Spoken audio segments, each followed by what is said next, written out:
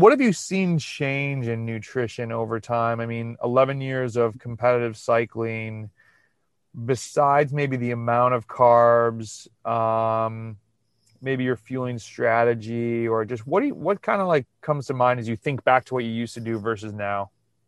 Yeah.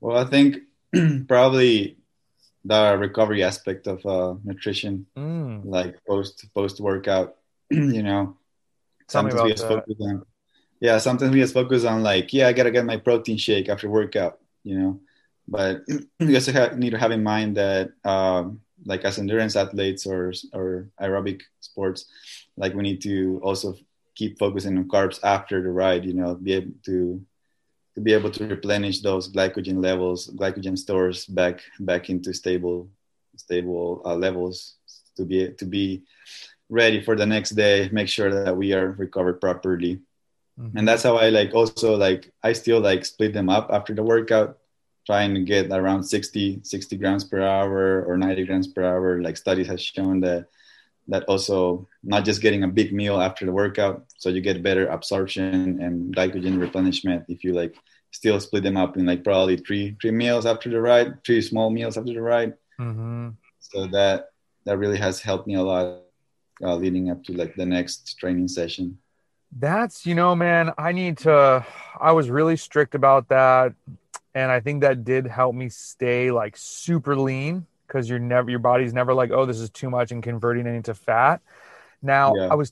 I shouldn't even say chatting. I'd asked Asker Jukendroop on Twitter, and he's very much into like the big meal thing. He's like, no, your body will figure it out. If there's glycogen stores available, like if there's room to store it, it'll store glycogen.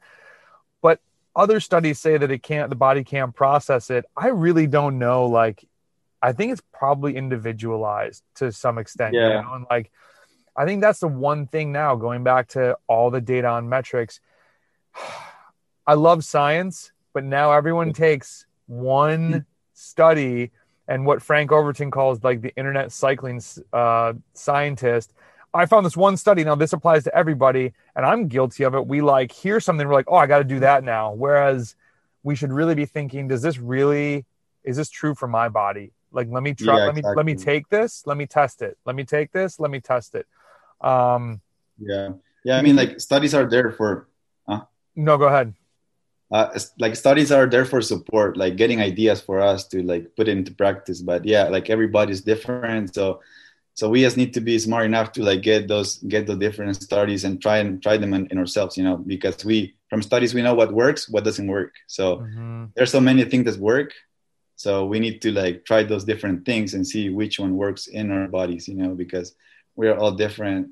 But yeah, people is like just read one study and says like, yeah, this study said this works, so that's what it works, Mm-hmm. but you need to put it into practice and see if it works on you. It's like there are Because like some. Go ahead. yeah, I didn't mean to cut like you off. like some studies are only based on like a very specific population or different sports, so that Hmm. sometimes can restrict the results. It's also like just how interconnected everything is. There's so many factors at play that are impossible to touch on for every athlete in every study.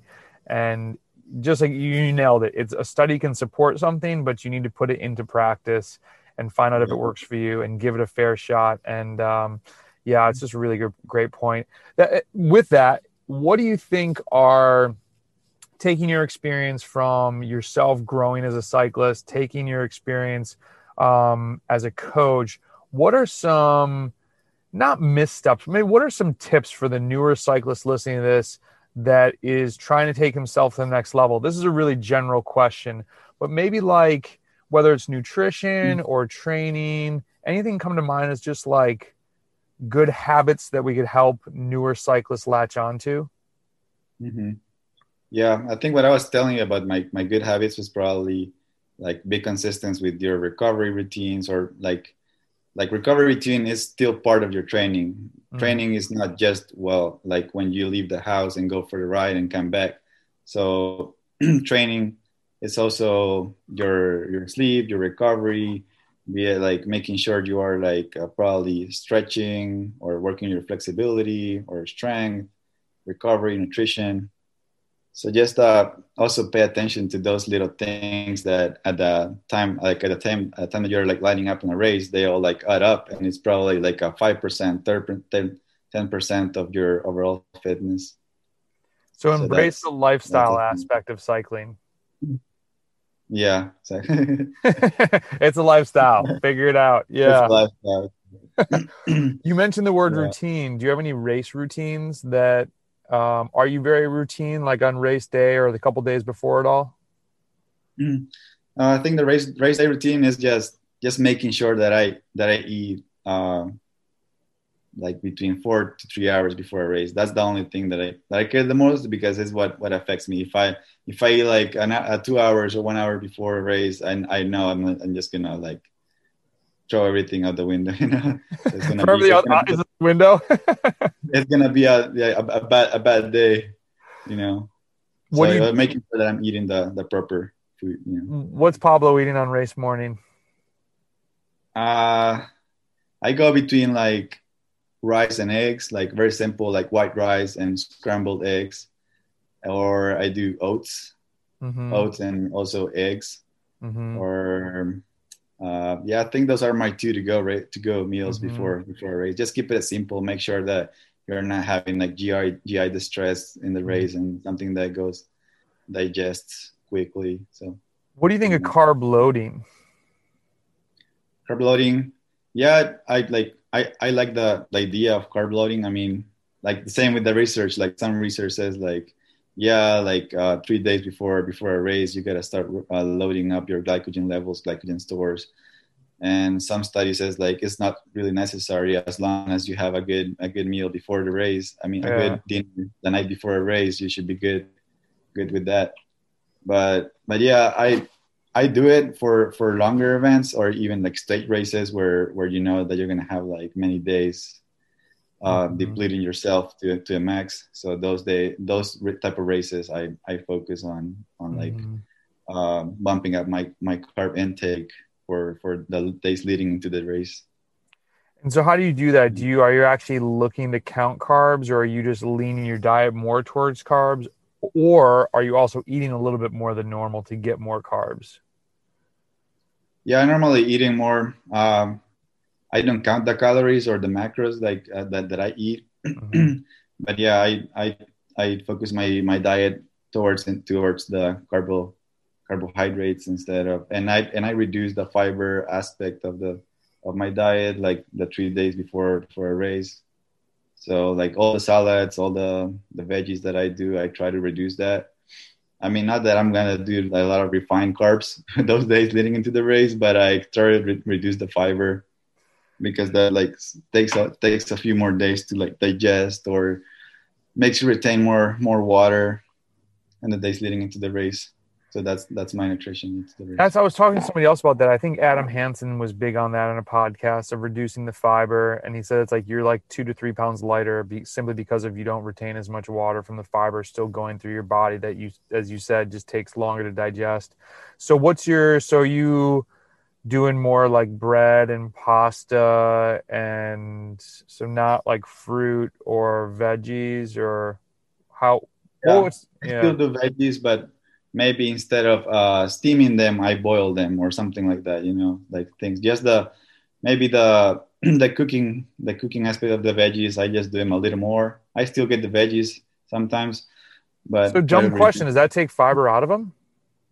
Yeah, so the more you cook them, the less fibrous the Okay. veggie is. It, you know. I didn't know that.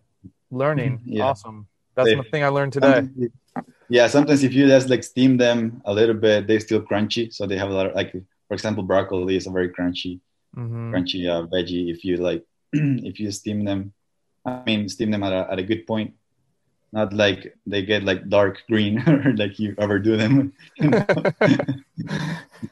That's but interesting. but yeah, hmm What's yes. what do you think is like maybe crazy fads or some things that people are a little too into right now? Maybe types of training or things that everybody's talking about now but won't stick around for a while.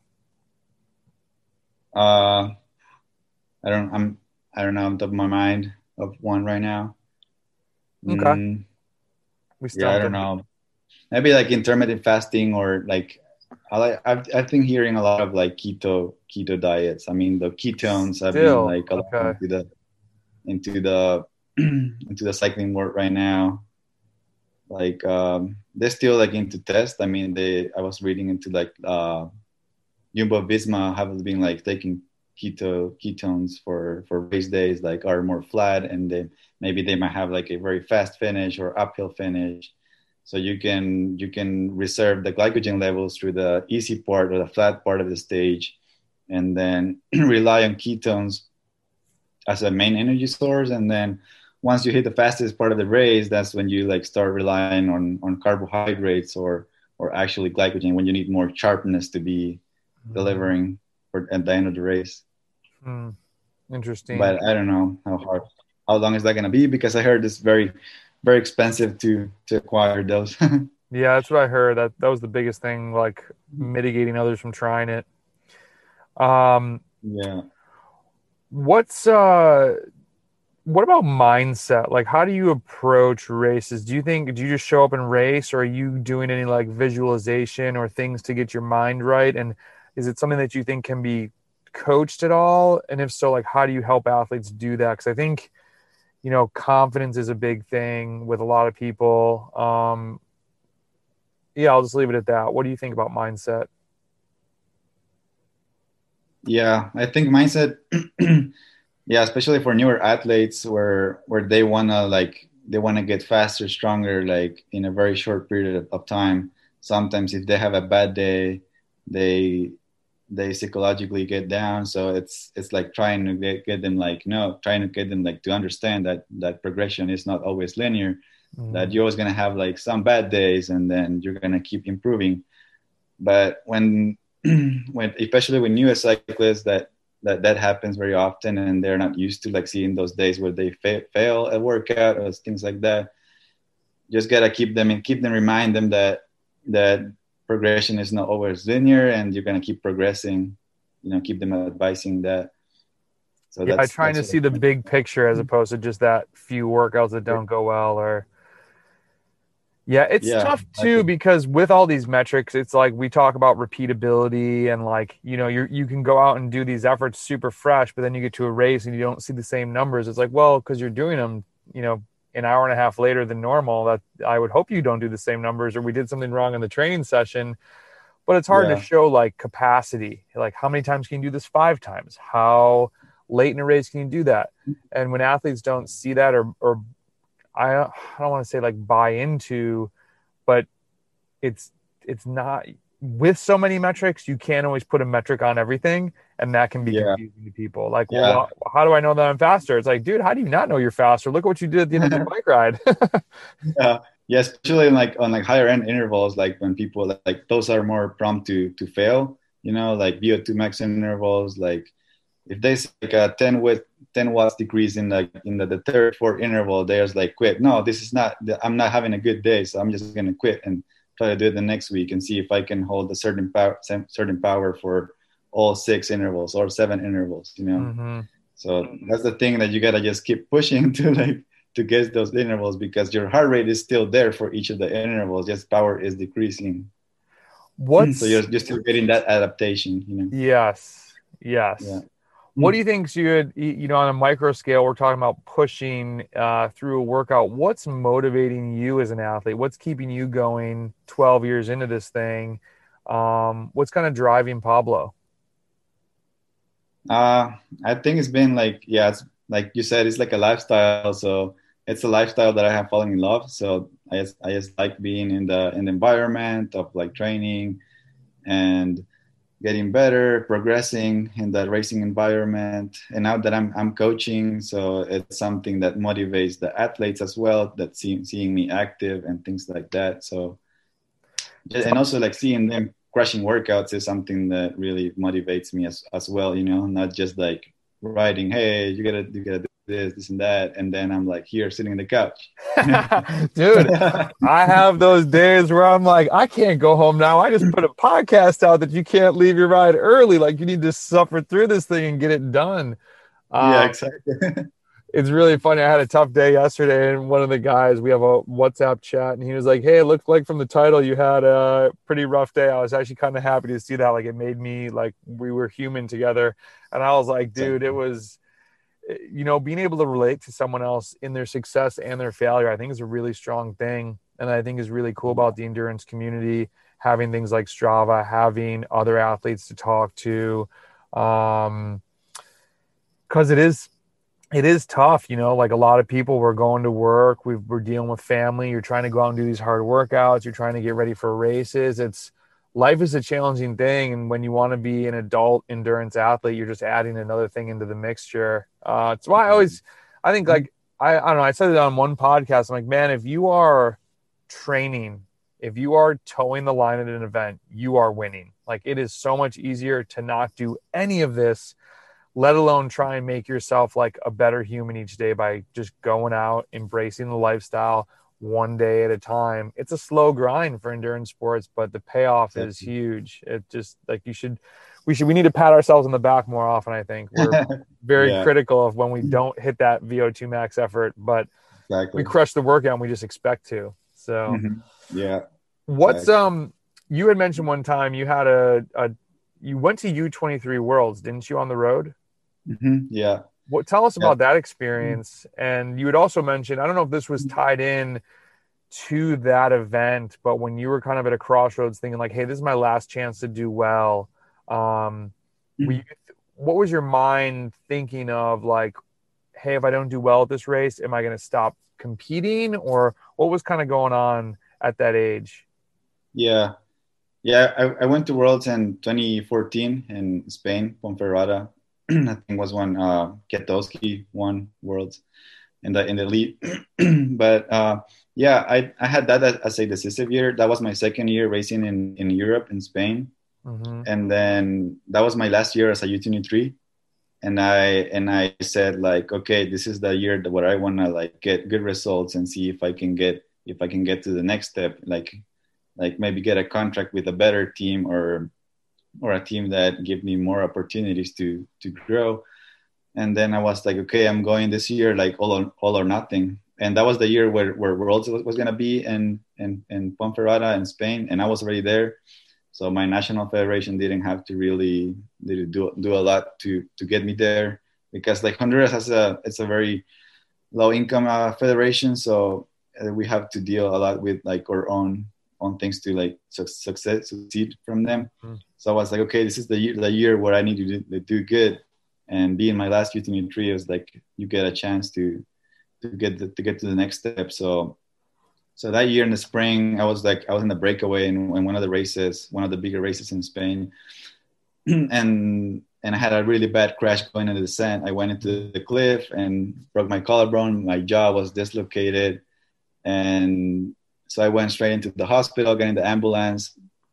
So that took me out for like 2 months. I was just recovering, and I was getting a little frustrated because that was my year where I wanted to do good, and I was worlds, and that was worlds was my main goal for the year, because I mean, like so many teams in there watching, and team directors watching. So doing good there was key. And then I got recovered after 2-3 months of the injury, and that was just like 2 months away from Worlds. So I was like, well, I need to get in the bike, and I need to get in the bike, and I couldn't ride well. I was recovering. My body was just destroyed, from that Oh, crash. Yeah, and then I got surgery in my collarbone. I got it fixed, and a week after surgery, I was on a trainer, just getting ready. And then I went to Worlds and didn't really perform that as I wanted. I was there, so I was like, I'm already here. I'm gonna take this opportunity. It's like a one in a lifetime opportunity. So I took it and went. Didn't went like I was expecting to mm-hmm. go because of the crash, not enough preparation. And then that year didn't go as well. So I kept riding. That's when I came back to the United States, and started college racing collegiate. and now I'm getting back into that level where I wanted to be now that I'm finishing with school. But yeah, like worlds, like talking about worlds, that was like really cool experience because like I didn't get the support from my federation. I just got the opportunity from them to like sign me up and everything. So it Mm-hmm. was just me, the team mechanic from my Spaniard team. He Mm-hmm. was like, yeah, I'm gonna go with you. Get me the carnet for like the pass for to be like one of the federation assistants. So I was like, deal, let's go. So after like a state race, we just drove like 8 hours from the end of a straight race was like Volta Cantabria, and then we drove to Worlds to Leon, and we stayed there. And the mechanic didn't speak any English, and I barely speak English by then. And so I was like, okay, dude, we gotta go to the team director meeting. And then we went to the team director meeting, and I was the only rider there to, to be there. And we were just like trying to understand everything in English, Oh and my then God.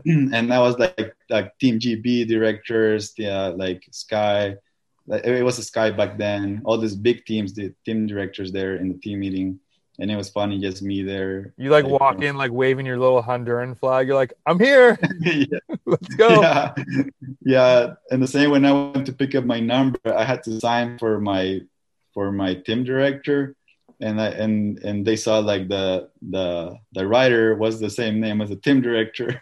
So I was like, oh, you're the same team director. Yeah, that was pretty You're like, it's pretty cool. me, one of one. What? Yeah, and then, So when did you start? When did you learn English? so I started English like I did till like fifth, like from first grade to fifth grade. I was in a bilingual school, but I learned the very basic. Mm-hmm. And then I went to Spain, and I couldn't even speak any English. So I was just when I was there, I wasn't going to school. So after high school, I took 5 years off. I was just racing bikes full Oh time. wow. Okay. So I never thought I would come back to college and university. Like I never thought like college was for me. I just wanted to be a pro cyclist and everything. So I was That's taking this. amazing because you're so like studious and have a grad Yeah, went to grad like school and like went totally the other way. like in high school, I was a bad student. Like I don't know how did I pass, but I passed. I graduated from high school, and because I was just thinking on like I was in class just waiting, seeing at the watch like oh it's time to go ride already. So I was just wait. I was just looking forward to get out of school and go ride, go train, Like and then and then yeah, I went I was in Colombia for like a year, and then to Spain for 2 years. In all this time that I took off after high school. And then when I came to the United States after the crash that I had, I was like, okay, I'm gonna be here. I was like with a tourist visa. I'm gonna be here and see if I can find a team, go to races, Valley of the Sun, San Dimas Stage Race, Tour of the Gila, Cascade Cycling Classic. And I was doing well, but I wasn't getting any opportunity of a team that they were like support me to stay here mhm. and keep racing. And that's when I met the MSU cycling coach. He offered me a scholarship to go to college, and I don't think I can do that.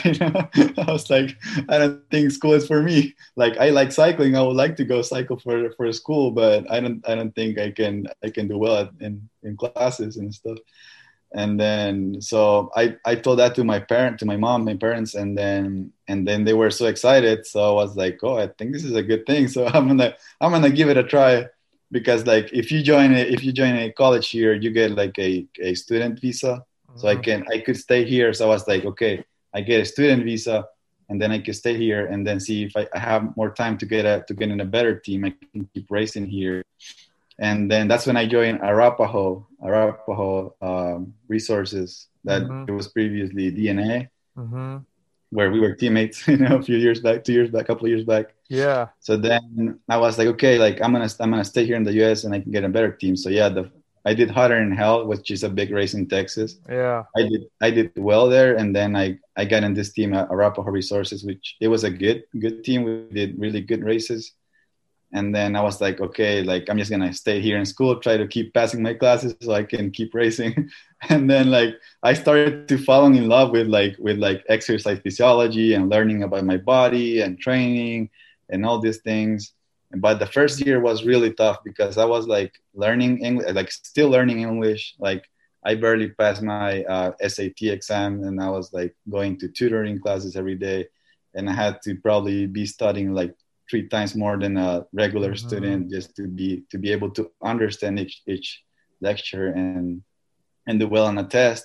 So it was like a lot of up and downs, just like I don't know if I can keep doing this. Like I was a year into college, and I was like a lot of struggling with up and downs, calling my family like like yeah, you guys are proud of me because I'm in college, but I don't know if I can do it. But I kept pushing, like studying, and I was getting with English, and I was getting into my major classes, like learning about my body and training. And I was like, oh, I actually like this, and I started being a better student. Then I ended up being one of the best students in the class, you know. And I was like, and now I'm like, oh, I'm still here, so I might as well do my master's as well. So yeah, now I'm in my master's, working on my thesis, and it's something that I'm passionate about right now. So Pablo, I had no idea because so for people who don't know me and Pablo, like we met through DNA racing. We've only known each other for 2 years maybe. And yeah, I know you as this super studious person who was like, "Oh yeah, I'm going to get my master's." Like I just, I assumed the like you went to college, you were like, "Oh, I love this. I'm going to get my master's." So, did you come to this you came to the States planning just to race, to hit these big races? And like yeah. what was the drive? What made you want to do races in the US as opposed to all the ones in South America that you had done? Just different scene? Yeah, different scene. Like, I guess I came here for the first time to the US in 2010 as a junior to do the tour of the Gila, Mm-hmm. and I saw the environment, how they were organized, and that you can actually make some money at races. I mean, Europe is a big into cycling, but you don't make much money out of a race, you know, or like make a living out of it unless you get a salary. Mm-hmm. But just traveling to races, you don't do as much. And then yeah, I like the races, how they were organized. The teams were really nice, and I was closer to family because Honduras is just like a 2-3 hour flight from here, Mm-hmm. so I could go visit more often. And while like being in Europe, it was like a one time in a year that I could fly because flights were really expensive and it was harder to travel. Yeah, harder to communicate because of the big time difference and things like that. So it was a risk that I took, like being far from my family, just to pursue my dreams of being in a European team and trying different racing environments and things. But I really liked it here, so I was like, I'm gonna give it one more try after that bad year that I had. Mm-hmm. So yeah, that's how I decided to stay here and look for opportunities.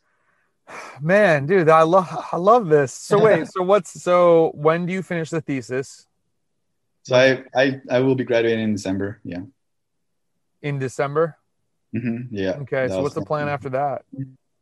So after that, I'm gonna apply for OPT, optional practitioner training. Just this year that you get after graduating to work in your major field. So that's gonna be either in a performance center or something related with your major.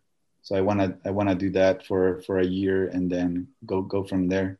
Yeah, would So that I be in think I can start. Texas or are there any, where are the best ones that if you could choose, where would you want to go? Do you know of like where these things are going on at the OPTs?